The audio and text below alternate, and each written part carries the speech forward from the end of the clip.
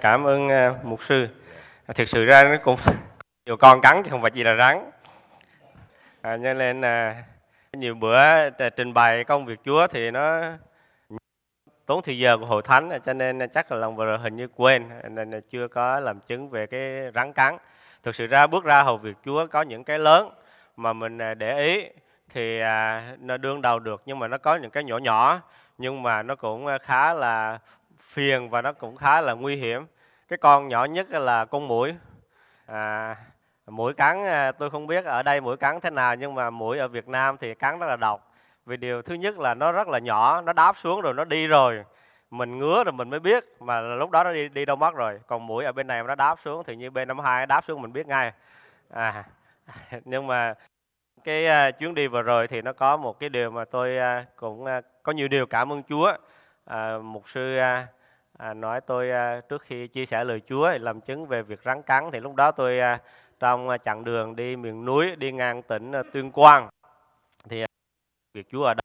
Và như có viết trong tường trình truyền giáo gửi hội thánh đó, thì mỗi chuyến đi thì nó đều có cái khó khăn của nó. Chuyến đi này thì đặc biệt là vùng đồng bằng thì rất là nóng, khoảng 40-41 độ, tức là khoảng từ 110, từ 108, 107 độ F, với độ ẩm rất là cao. Rồi đến vùng núi thì nó lại vừa mưa vừa lụt, cho nên nó rất là khó chịu, ngày nóng ngày ẩm như vậy. Và khi đó thì đi ở tại Tuyên Quang thì nó rất là nóng. Thì cái năm trước thì tôi đi thì là mặc quần đùi thì nó nát từ cái đầu gối xuống dưới. Năm này tôi rút kinh nghiệm, tôi mặc quần dài thì nó nát hết từ cái mắt cá trở xuống, cho nên là sang năm thì không biết phải mang cái gì nữa, nhưng mà rất là nóng vô cùng, cho nên chỉ mang đôi sandal thôi. Thì bữa đó đi Tuyên Quang xuống đò để chuẩn bị đi qua một cái nơi khác, thì khi mà đang tới cái mé nước thì nó buốt cái chân, rồi tôi nhìn xuống thì có một cái con nhỏ như thế này và nó đi mất. Tôi nhìn xuống dưới cái bàn chân bên phải thì nó có 3 cái dấu hình tam giác và máu nó rỉ ra. Thì cái con đó là cái con rắn nước hay là con gì đó, thì và nó đau buốt, nó đau đến nỗi mà không còn cảm giác. Tôi hỏi cái anh truyền đạo đi theo thì anh nói là mục sư bị rắn cắn rồi. Tôi nói bây giờ làm sao bây giờ? Thì anh nói bây giờ trên núi này thì chẳng có gì mục sư, thôi bây giờ mục sư cứ chờ 15 phút.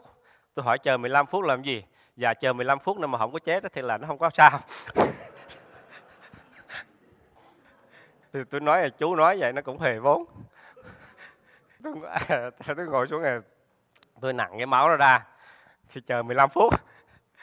Chờ 15 phút thì thấy nó cũng còn, nó đau, rất là đau lắm, đau giống như mà lấy cái dao cắt này thịt. Sau này đến tối như vậy nó vẫn còn đau, nhưng mà cảm ơn Chúa nó qua khỏi 15 phút thì cái anh người Mông đó anh cười, nhăn răng anh cười, thôi như vậy là không có chi. Câu chuyện là như vậy. Bước ra hầu việc Chúa, cảm tạ ơn Chúa về sự quan phòng của Chúa, và tôi tin rằng cái sự lời cầu nguyện của con dân Chúa nó có cái sự tác dụng rất là lớn. Mỗi lần bước đi hầu việc Chúa có nhiều điều mà tôi có thể làm chứng lại cho con cái Chúa được nghe, để được khích lệ là Chúa là đấng có thật. Vừa rồi chúng ta học Kinh Thánh đầy tớ Chúa có chia sẻ với chúng ta ở trong Hebrew đoạn 11 câu 6, người đến gần Đức Chúa Trời thì rằng là có Đức Chúa Trời. Cái câu đó nó có vẻ nó cũng gần như huề vốn, tại vì đến gần Đức Chúa Trời thì phải biết là có, nhưng mà tác giả Hebrew nhấn mạnh điều đó để nói đến sự thực hữu của Đức Chúa Trời ở quanh chúng ta.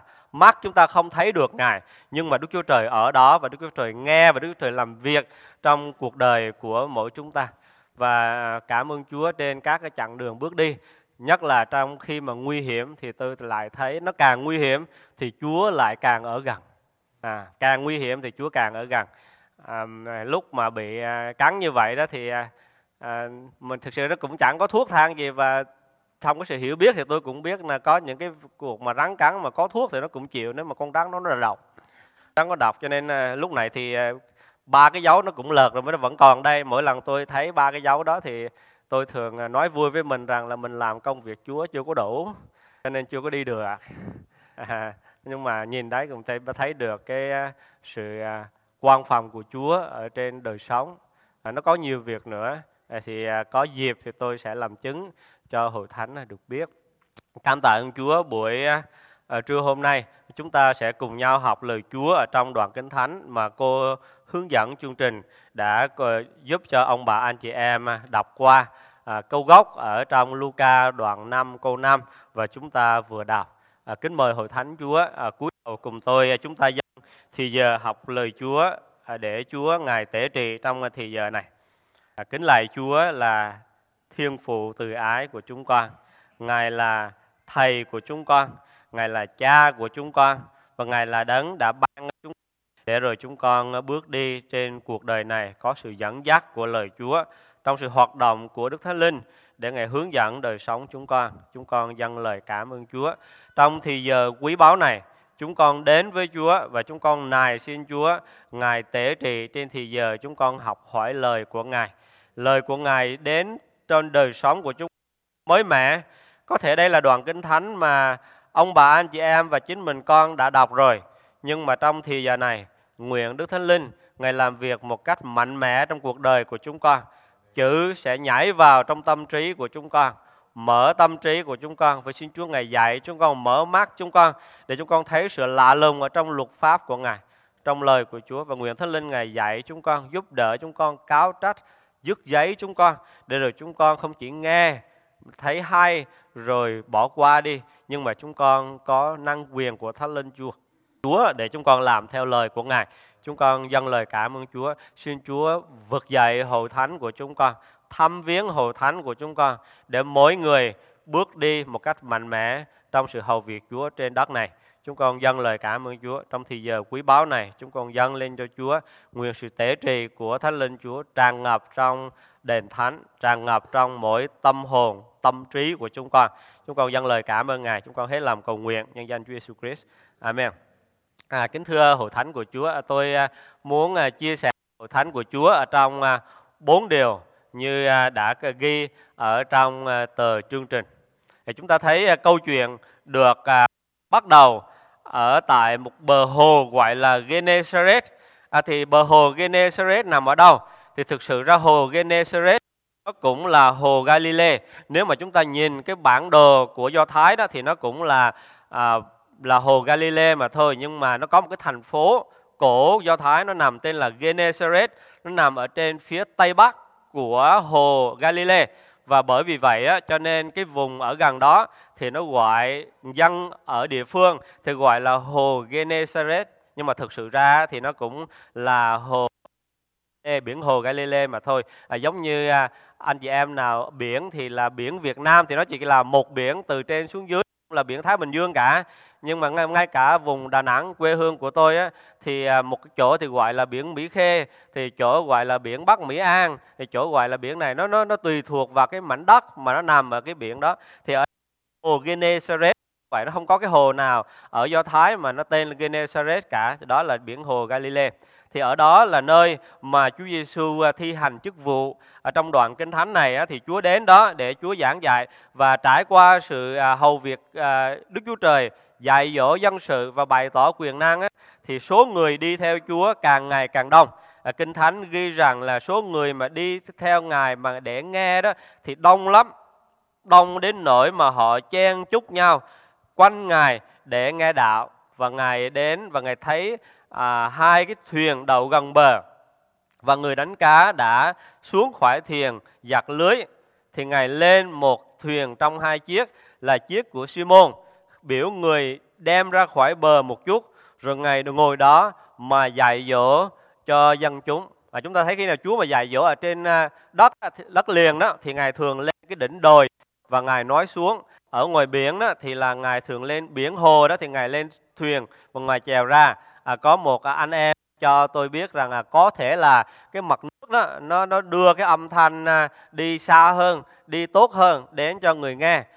Tôi chưa cái kiểm chứng điều đó và có thể là đúng. Và thường thường chúng ta thấy Chúa có hai cái dạng để mà giảng dạy cho đám đông, đó là như vậy, hoặc là lên thuyền để dạy vào, giảng vào, hoặc là lên đồi để giảng xuống. Thì câu chuyện này là câu chuyện mà do Luca viết lại về sự kêu gọi của Chúa đối với 4 môn đồ là Simon Phi-e-rơ, Andre, Gia-cơ và Giăng.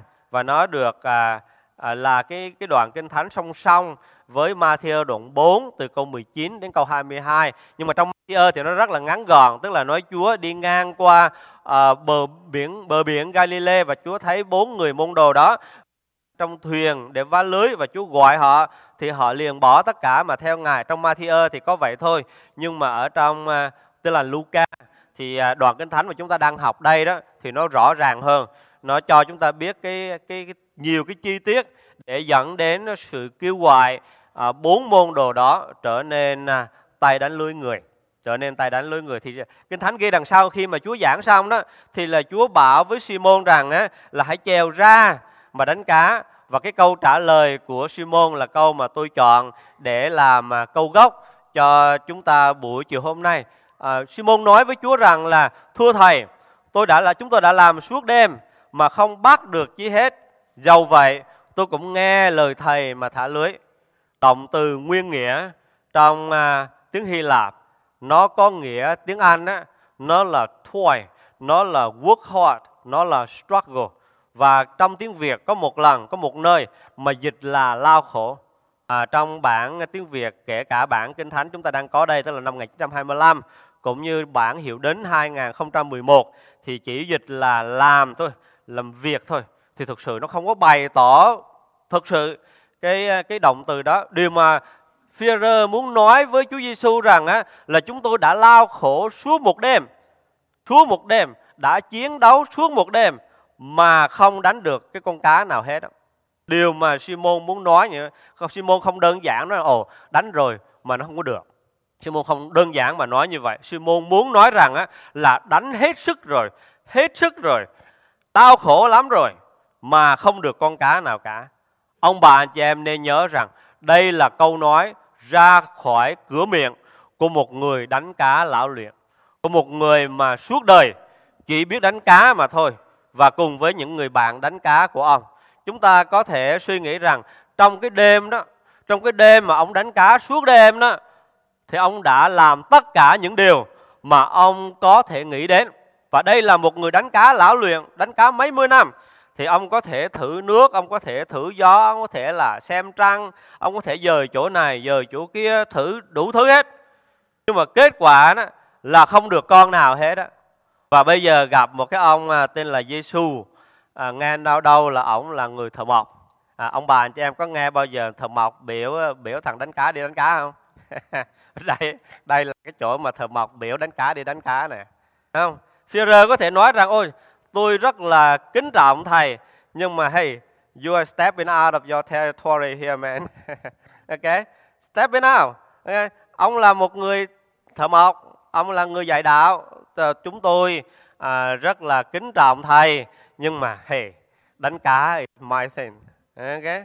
Và hết rồi, đủ mọi cách rồi, nhưng mà không đánh được con nào cả.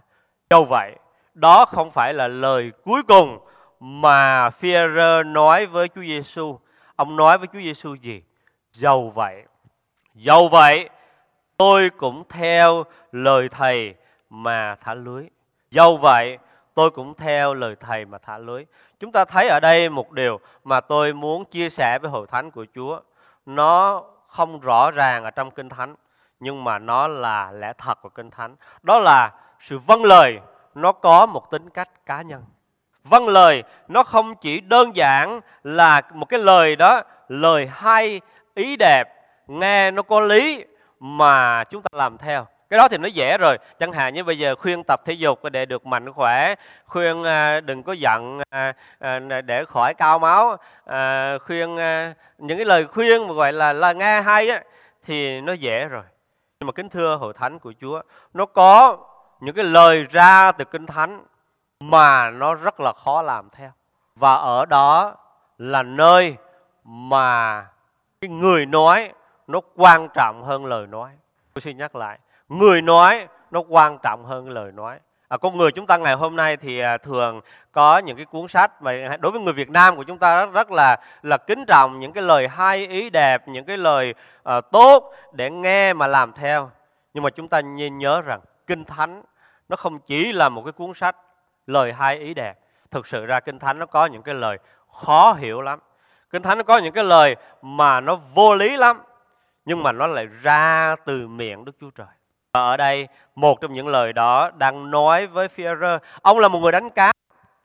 Ông là một người đã vừa là gọi là chiến đấu với cái thuyền của mình trong suốt đêm mà không được con nào. Bây giờ thả lưới nữa à? Tất cả những cái suy nghĩ đó dẫn đến cho ông một điều á là không làm nữa. Tôi đã thử rồi mà nó không có được, kết luận không có làm. Trong tất cả những cái suy nghĩ bình thường, Phi-e-rơ ông sẽ làm như vậy. Nhưng mà chúng ta thấy ở đây một điều là bởi vì cái lời nói đó nó ra từ miệng Chúa Giêsu, là một người mà có thể ông đã nghe giảng, ông đã biết tiếng và ông đã có những cái sự kính trọng đối với cái người đó, cho nên ông làm theo lời đó. Kính thưa hội thánh của Chúa, lời giảng của Chúa, lời dạy của Chúa đôi lúc nó vượt khỏi cái gọi là common sense, tức là cái bình thường, cái suy luận của con người, nó vượt khỏi cái điều đó.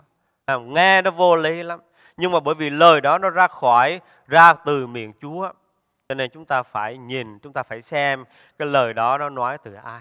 Nên trong giới trẻ ngày hôm nay nó có một cái xu hướng mà tôi thấy nó khá là nguy hiểm, đó là nghe giảng đó, nhưng mà cái lời nào mà không thích thì bỏ ngoài tai. Cái là đọc Kinh Thánh, cái chỗ nào mà nó kỳ quá thì bỏ qua, còn cái chỗ này mà nó nghe được này, cái này tôi thích nè, tôi vòng tròn cái câu đó để rồi tôi nghe câu đó, còn mấy câu khác tôi bỏ. Đó là một cái sự rất là nguy hiểm, bởi vì lời Chúa dạy cho tất cả những cái điều mà đời sống của chúng ta nghe. Ở đây Phi-e-rơ ông nghe một cái điều khá là vô lý. Trong tất cả cái sự trải nghiệm của ông thì không thả lưới một lần nữa mà làm cái gì? Bởi vì nó chỉ tốn thì giờ mà. Phi-e-rơ ông đã làm điều đó bởi vì Chúa nói của Chúa. Những anh hùng đức tin, những con người có trải nghiệm phước hạnh trong nhà Chúa là những người vâng theo lời Chúa. Không phải vì lời đó nó là một lời gọi là hợp lý, hoặc làm cái lời đó nó hay ho mà làm theo, nhưng chỉ vì lời đó ra từ miệng Đức Chúa Trời mà thôi. Đức Chúa Trời phán với Abraham rằng hãy lìa quê hương, ra khỏi vòng bà con, đến xứ ta sẽ chỉ cho. Kinh Thánh cũng ghi rằng là ông bước đi mà không biết mình đi đâu. Trong tất cả suy nghĩ, và chúng ta nhớ là ông là một người giàu có, ông không phải là người homeless, bây giờ đi đâu cũng được, no problem. Ông là một người giàu có tài sản, gia sản rất là lớn, nhưng mà ông bước đi bởi vì lời nói đó ra từ miệng Đức Chúa Trời. Kính thưa hội thánh của Chúa, tôi và ông bà anh chị em, chúng ta làm theo Chúa, chúng ta vâng lời Chúa. Sự vâng lời nó có một cái tính chất cá nhân, personal. Bởi vì lời nó ra khỏi từ miệng Chúa, nó không phải là một cái lời hay, không phải là một cái lời ích lợi mà chúng ta có thể suy nghĩ được. Chúng ta có thể suy nghĩ được. Đó là cái mức độ lẽ thật mà Chúa muốn tôi và ông bà anh chị em ta nhìn. Bởi khi chúng ta hiểu được điều đó, chúng ta sẽ đối xử với Kinh Thánh một cái khác. Chúng ta nhìn và chúng ta không có lý luận nữa. Chỗ này Chúa ghi là bây giờ lấy bùn bôi lên mắt, biểu ra hồ rửa. Chuyện chơi, không? Nhưng mà người đó vẫn làm theo. Và người mù được sáng. Người mù được sáng. Cho nên kính thưa hội thánh của Chúa, vâng lời nó có. Điều thứ hai muốn chia sẻ với hội thánh của Chúa. Thế thì điều gì làm cho chúng ta vâng lời Chúa? Điều gì làm cho chúng ta vâng lời Chúa?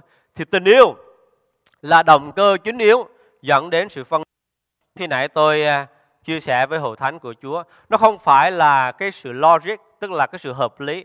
Những anh em, đặc biệt những giới trẻ, những anh em sinh viên đại học có những bằng cấp cao, thì họ thường nhìn lời của Chúa với cái nhìn của khoa học, với cái nhìn của logic và minh định, xác định cái lời đó có đáng tin hay là không, cái lời đó có đáng làm theo không hay là không.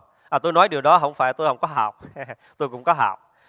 Nhưng mà sự học vấn của con người nó có cái giới hạn của nó, và đây là giới hạn của tâm linh, đây là giới hạn thuộc linh, và lời ra từ miệng Chúa nó có một cái giá trị và nó có một cái sự riêng biệt của chúng ta đối với Chúa.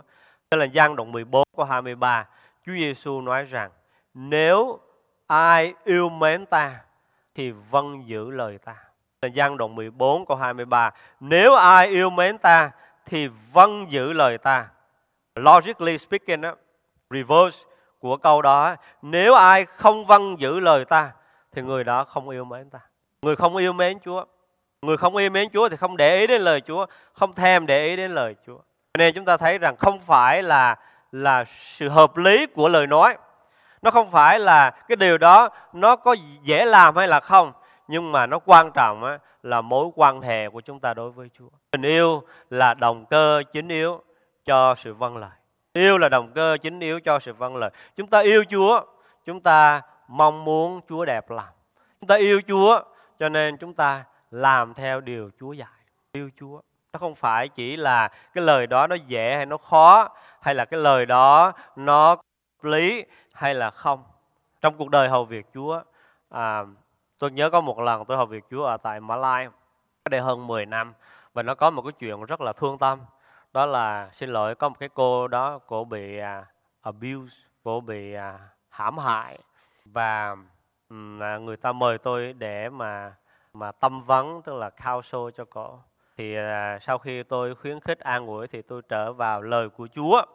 Và lời của Chúa ở trong Ma-thi-ơ đoạn 6, câu 14 đến câu 15 thì Chúa bảo chúng ta hãy tha thứ.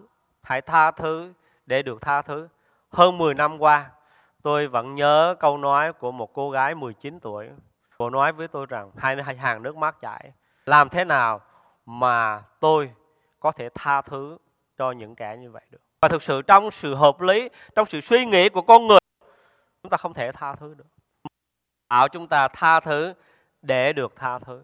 Ông bà anh chị em biết rằng trên cuộc đời này, nó có những con người trải qua sự tổn thương vô cùng to lớn. Nhưng mà khi họ làm theo lời của Chúa và họ tha thứ và cuộc đời của họ được đổi thay, vượt ra khỏi hố sâu của tội lỗi và cuộc đời phước hạnh. Ông bà chị em nên nhớ rằng Đức Chúa Trời là đấng công bằng. Tôi tin rằng kẻ thủ ác sẽ trả lời trước mặt Đức Chúa Trời. Nhưng mà nếu chúng ta trả thù, nếu chúng ta trả đũa, chúng ta ăn miếng trả miếng với người hại mình, người đó tổn thương mình, nói một câu làm mình tổn thương, thế thì mình tìm một cái câu nào đó mà nó tổn thương gấp mấy lần để mình trả lại. Đó là sự công bằng của cuộc đời. Nhưng ông bà anh chị em nên nhớ rằng trả thù như thế nó cũng là ảnh hưởng ngược lại. Có nhiều điều, tôi xin lỗi không đứng đây để muốn dạy đời với hội thánh của Chúa, nhưng mà trong cuộc đời hầu việc Chúa, tôi thấy những con người như thế, những con người trả đũa, những con người trả thù lại người đã làm hại mình, chỉ đi xuống thôi chứ không có đi lên. Đi xuống thôi không đi lên. Và ngược lại, nếu chúng ta làm theo lời của Chúa, hãy quên nó đi, hãy để cho Chúa, vì Đức Chúa Trời là đấng sẽ giải quyết những cái vấn đề đó, thì cuộc đời của chúng ta phước hạnh. Cuộc đời của chúng ta phước hạnh. Những cái điều như thế nó nghe nó khó, nhưng mà nếu chúng ta làm theo lời của Chúa thì Chúa sẽ ở cùng và Chúa sẽ gây dựng cuộc đời của chúng ta.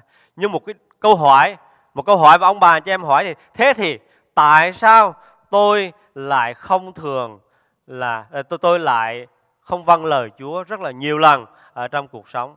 Thì một trong những cái lý do chính là chúng ta không có đủ đức tin. Chúng ta không có đủ đức tin ở nơi Chúa để mà chúng ta làm theo những cái điều đó.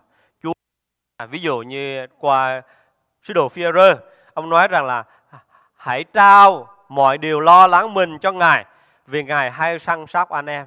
Nhưng mà tôi với ông bà cho em, đôi lúc mình có dám không? Có dám trao không? Ví dụ như con trao rồi Chúa không giúp, con chết làm sao? Mình không dám trao, mình không sẽ dám đặt cái sự lo lắng mình ở nơi Chúa, thì mình phải lo. Nhưng mà Chúa bảo mình hãy trao lên cho Chúa. Thế thì đối với tôi thấy rằng là không có đức tin, nó là một cái lý do lớn để chúng ta không làm theo lời Chúa, không vâng lời Chúa, không đủ đức tin. Một người không đủ đức tin, không tin nơi sự quan phòng của Đức Chúa Trời, không tin rằng làm 6 ngày, nghỉ 1 ngày là nó đủ rồi, nhưng mà vẫn tin rằng phải làm 7 ngày kia. Làm 6 ngày không có đủ trả tiền bill. Tôi có một cái người bà con, ảnh cứ đi làm, và không phải ảnh không có việc, ảnh làm tới 2-3 job, kể cả ngày Chủ nhật. Anh đi làm thì tôi khuyên anh nghỉ buổi sáng Chủ nhật để đi nhà thờ thờ phượng Chúa. Anh nói mục sư nghỉ sáng Chủ nhật không đủ trả tiền bill. Tôi nói bill anh có gì? Anh xếp ra giống như đánh bài vậy đó. Nhiều lắm. Bill xe này, rồi bill phone này. Tôi nói anh mới mua phone năm ngoái mà. Không, mới đổi phone mới mục sư. Cái ông nói mục sư cho tôi quay phone mục sư, phone này phone quân đội, thấy ghê quá. Tôi nói 6 năm rồi. Đổi làm gì? Còn tốt mà. Đổi xe này, đổi phone này. Hàng gì bill nó không nhiều. Bill nhiều quá làm 6 ngày nó không có đủ. Không có đủ. Cũng biết Chúa chứ, không có bỏ Chúa, không có chối Chúa. Nhưng mà không đủ đức tin để tin nơi sự quan phòng của Chúa, dẫn đến cái điều đó. Ông bà anh chị em ngồi đây là có phước hết. Chủ nhật mặc đồ đẹp, thấy không? Tới nhà thờ ngồi hát thờ phượng Chúa, nghe lời Chúa vui vẻ. Mình là người có phước, bởi vì dám tin nơi Chúa. Có một điều trở lại bài giảng của đầy tớ của Chúa tuần trước. Lý do lớn mà chúng ta không vâng lời Chúa, bởi vì chúng ta không biết Ngài, không biết Chúa đủ. Đức Chúa Trời là ai? Bởi vì trên thông thường của cuộc đời chúng ta không thể tin cậy một con người, một đấng nào đó mà chúng ta không biết. Blind faith never works. Một đức tin cuồng tín, một cái niềm tin vô định không bao giờ work cả. Niềm tin phải đặt nơi mà chúng ta biết đấng đó. Cho nên sứ đồ Phaolô khi viết thơ cho Timôthê, người con thuộc linh của mình, ông viết rằng ta biết đấng ta đang tin. Ta biết đấng ta đang tin. Ước ao tôi và ông bà anh chị em chúng ta có thể nói câu nói đó. Ta biết đấng ta đang tin. Tôi biết đấng tôi đang tin. Tôi biết đấng tôi đang tin đó, Ngài quyền năng đủ để cứu vớt cuộc đời của chúng ta khỏi những gian nan, thử thách mà chúng ta đang đối diện. Tôi không biết ông bà anh chị em đang có những cái thử thách gì trong đời sống ngày hôm nay. Ông bà anh chị em, các bạn đang ngồi đây nhưng mà cái đời đó nó luẩn quẩn ở trong đầu. Có thể là việc làm đang gặp khó khăn, có thể là bệnh tật đang đeo bám cuộc đời của ông bà anh chị em, có thể là gia đình nó không yên ổn lắm, mới cãi lộn được một, nghỉ giải lao để đi nhà thờ, về làm được 2. Hy vọng không có, không? Hy vọng không có. Nhưng mà nếu có những cái thử thách ở trong cuộc đời đó, thì hãy biết rằng Chúa là đấng quan phòng đủ để giải quyết tất cả những điều đó. God is big enough and He's bigger any issues that we may have. Chúa lớn và Chúa lớn hơn tất cả những nan mà tôi và ông bà anh chị em đang có. Khi tôi giảng với giới trẻ và đặc biệt những anh em đang sa vào những cái thú vui, sa vào những cái tội lỗi đó, thì tôi thường nói là God is big enough to take you out of that mess. God is forgiven enough to forgive you anything that you've done. Chúa lớn đủ. Cho nên một lý do mà cho sự không vâng lời Chúa, không thể làm theo lời của Đức Chúa Trời là bởi vì chúng ta không biết Chúa. Tôi không dám đặt đức tin ở nơi Ngài. Cho nên ước ao rằng tôi và ông bà bước đi ở trong cái sự phước hạnh đó. Điều cuối cùng muốn chia sẻ với hội thánh của Chúa là sự vâng lời dẫn đến trải nghiệm sâu nhiệm với Chúa Giêsu. Ở đây ông vâng lời. Ông vâng lời mặc dầu điều mà Chúa Giêsu vừa nói đó nó vô lý, nó nghịch với cái trải nghiệm của ông. Một người đánh cá lão luyện, đánh suốt đêm không có được. Bây giờ trời sáng rồi. Tôi thì không phải người đánh cá, tôi không biết sáng tối, nhưng mà thường từ sáng có bộ cá chắc nó đi hết. Thì còn khó đánh hơn ban đêm nữa. Nhưng mà ông vẫn làm là vì gì? Là nói. Cho nên tôi thả lưới về lại đây nè. Bởi vì ông làm điều đó cho nên đoạn Kinh Thánh mà chúng ta vừa xem đó thì cá đầy lưới, đầy đến nỗi mà lưới phải đứt ra, tức là nó rạn rồi, nó nứt rồi, tức là nó quá cái sức chịu đựng của nó rồi, và đến nỗi kéo không lên được, phải kêu cái thuyền bên cạnh đến và 2 thuyền chở cá mà nó cũng gần chìm hết. Kính thưa hội thánh, đức tin, sự vâng lời dẫn đến trải nghiệm với Chúa. Nếu chúng ta tin Chúa đủ, chúng ta sẽ thấy được bàn tay của Đức Chúa Trời trên đời sống của chúng ta. Chúng ta tin Chúa đủ, ông bà anh chị em sẽ cảm nhận sự giải phóng của Chúa khỏi những thử thách mà ngày hôm nay ông bà anh chị em đang có. Ông bà anh chị em tin Chúa đủ, ông bà anh chị em sẽ thấy bệnh tật được chữa lành. Có những cái sự giải cứu rất là lớn, giống như vừa rồi tôi nói cái chuyện rắn cắn. Nó có một cái chuyện nữa cách đây mấy năm. Khi tôi hầu việc Chúa ở một cái nơi kia và tôi vừa bước lên, tôi vừa chia sẻ thì cửa bể, nó bể chứ không phải nó mở, đạp gãy, và có nhiều người bước vào và họ làm nhiều điều rất là hung tợn, và họ chỉ tôi ngồi một cái ghế ngay góc, và cái chuyện đó nó dài, nhưng mà rồi sau đó thì họ nói bây giờ xét giấy tờ, phải đem giấy tờ ra. Thì mặt mũi tôi, mặc dù tôi ở nước ngoài gần 30 năm, nhưng có một điều tôi không giống là tôi không giống Việt kiều. Tôi giống việc gì ấy, tôi không có giống. Cho nên anh nhìn tôi chứng minh nhân dân, tôi chứng minh. Tôi không có chứng minh, người tôi chỉ có hộ chiếu mà thôi. Nó rất là nguy hiểm khi mà tôi xuất trình hộ chiếu. Và tín đồ nhìn tôi, và cái lần này rất là nguy hiểm. Tôi nhắm lại và tôi cúi đầu. Và cái lời cầu nguyện nó chỉ có 1-2 giây thôi, cho tôi không có cái thời giờ tôi cầu nguyện nhiều. Và tôi nói Chúa giải cứu con ra khỏi chỗ này. Khi tôi mở mắt ra sau 5 giây, tình trạng thay đổi. Tình trạng thay đổi. Và cái người vừa la lên, thôi, lần này tha, lần tới không được nữa nghe nha. Thay đổi 180, thay đổi hoàn toàn. Đức Chúa Trời Ngài rất thật. Đức Chúa Trời Ngài rất gần trên đời sống của ông bà anh chị em. Và buổi trưa hôm nay đó, tôi muốn chia sẻ điều đó với hội thánh của Chúa đó, để mời hội thánh của Chúa thử nghiệm. Sự vâng lời Chúa đem đến cho chúng ta sự trải nghiệm thuộc linh vô cùng to lớn. Chúa muốn sự vâng lời.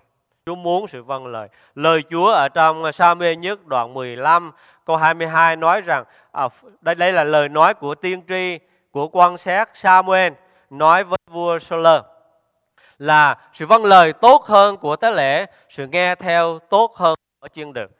Số là Đức Chúa Trời qua Sa-muên bảo vua Sô-lơ đi đánh người A-ma-lắc, bởi vì đây là một cái dân hung ác, một cái dân tội lỗi, và trong cái sự tể trị của Đức Chúa Trời đó, Ngài nói phải diệt tất cả.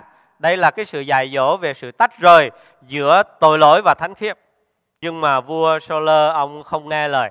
Ông không nghe lời đó. Những cái con vật mà nó xấu, nó nhỏ, nó có sẹo, nó có tật thì ông vâng lời ông giết đi. Nhưng mà những cái con bò, con chiên mà nó đẹp, nó bé, nó tốt thì ông giữ lại. Ông giữ lại. Và rồi ông dâng vài con, ông làm của tế lễ, ông dâng lên cho Chúa. Rồi Sa-muên tới thì ông bảo là mấy cái con mà nó xấu vâng lời Chúa hết rồi. Còn mấy con này thấy nó đẹp quá, thấy nó thịt nó thơm ngon quá, thôi để lại ăn. Và lời của Đức Chúa Trời phán với Sa-muên, phán với Sô-lơ qua Sa-muên rằng là sự vâng lời tốt hơn của tế lễ, và sự nghe theo tốt hơn mỡ chiên đực. Kính thưa hội thánh của Chúa, con người là tạo vật nhưng mà có ý riêng. Đức Chúa Trời tạo dựng chúng ta nhưng mà có ý riêng, tức là có một cái sự tự do trong giới hạn để rồi chúng ta làm điều gì đó. Ông bà chị em sáng hôm nay tại sao mặc cái áo đó? Tại vì thích, đúng không? Tại sao không mặc cái áo khác? Tại vì không thích, không giải thích được. Mình thích gì làm nấy, thấy không? Có những cái sự tự do mà Chúa cho chúng ta, nhưng mà tự do nhưng vẫn có sự tể trị của Đức Chúa Trời trên đời sống của chúng ta. Do đó Đức Chúa Trời yêu mến người vâng lời Ngài. Điều muốn tâm tình với hội thánh của Chúa buổi chiều hôm nay là Đức Chúa Trời yêu mến kẻ vâng lời Ngài. Vì sao? Tôi đọc Kinh Thánh thì tôi thấy Chúa không có khen người giỏi, bởi vì tôi tin rằng là cái tài năng đó Chúa ban cho. Người mà có tài năng mà không có làm đúng thì còn bị phạt nữa đó, chứ không có khen đâu. Người mà làm điều tốt, Chúa cho họ điều tốt. Nhưng mà Đức Chúa Trời khen người vâng lời. Vì sao? Bởi vì cái người mà vâng lời, họ có hai cái sự lựa chọn. Một sự lựa chọn đó là không vâng lời, và sự lựa chọn là vâng lời. Nhưng mà người đó đã lựa chọn cái bên là làm theo lời của Chúa, trong cái ý riêng đó, dùng ý riêng để mà vâng lời Ngài. Đức Chúa Trời yêu mến kẻ vâng lời. Cho nên Chúa nói với người mà đến với Chúa ngày cuối cùng đó: hỡi đầy tớ ngay lành và trung tín kia. Trung tín là vâng lời đó, faithful, tin cậy vâng lời đó, trung tín. Cho nên kính thưa hội thánh của Chúa, châu ngọc của Kinh Thánh nằm ở sự vâng lời, nằm ở sự vâng lời. Gia-cơ ông viết rằng nhưng kẻ nào xem xét kỹ luật pháp trọn vẹn, là luật pháp về sự tự do, lại bền lòng suy gẫm lấy, thì chẳng phải nghe rồi quên đi, nhưng hết lòng giữ theo phép tắc nó, thì kẻ đó sẽ tìm được phước trong sự mình vâng lời. Câu ngọc của Kinh Thánh ở đây rõ ràng, người được phước không phải chỉ là người nghe, không phải chỉ là người biết, mà là người làm theo lời của Chúa, là người vâng lời Chúa. Chúng ta vâng lời Chúa, chúng ta vâng lời Chúa, chúng ta hầu việc Chúa, chúng ta vâng lời Chúa để chúng ta bước đi trên cuộc đời này và chúng ta làm công việc Chúa. Tôi dâng lời cảm ơn Chúa trên cuộc đời đầy sự giả dối, lừa lọc. Ngày hôm nay trong những tháng gần đây tôi mở tivi lên mà muốn xem giải trí thì lúc trước cũng vào CNN để mà nghe thử cái có tin tức gì không. Lúc này tôi mở tivi ra thì tôi hoặc là đi thẳng tới chỗ xây nhà, hoặc là đi thẳng tới chỗ động vật. Cái đó nó mới giải trí. Còn nghe mấy cái ông nó chửi nhau tivi, mắc công. Nó còn nặng nề thêm. Lúc này tôi thích coi súc vật, chắc là cũng lớn tuổi rồi. Kính thưa hội thánh, cuộc đời này đầy dẫy những điều đó, nhưng mà có một điều phước hạnh cho chúng ta là có lời của Đức Chúa Trời. Tôi khích lệ hội thánh của Chúa đào xới lời của Chúa để được sự phước hạnh vô cùng cho những kẻ làm theo lời của Ngài. Ước ao điều tôi tâm tình chia sẻ với hội thánh của Chúa buổi chiều hôm nay lắng đọng trên cuộc đời ông bà anh chị em, và ông bà anh chị em có những cái quyết định ở trong đời sống. Lâu này nghe nhiều rồi, lâu này biết nhiều rồi, thì tôi muốn thách thức hội thánh của Chúa bắt đầu tin cậy, vâng lời, làm theo lời Chúa. Chúa ban phước hội thánh. Amen.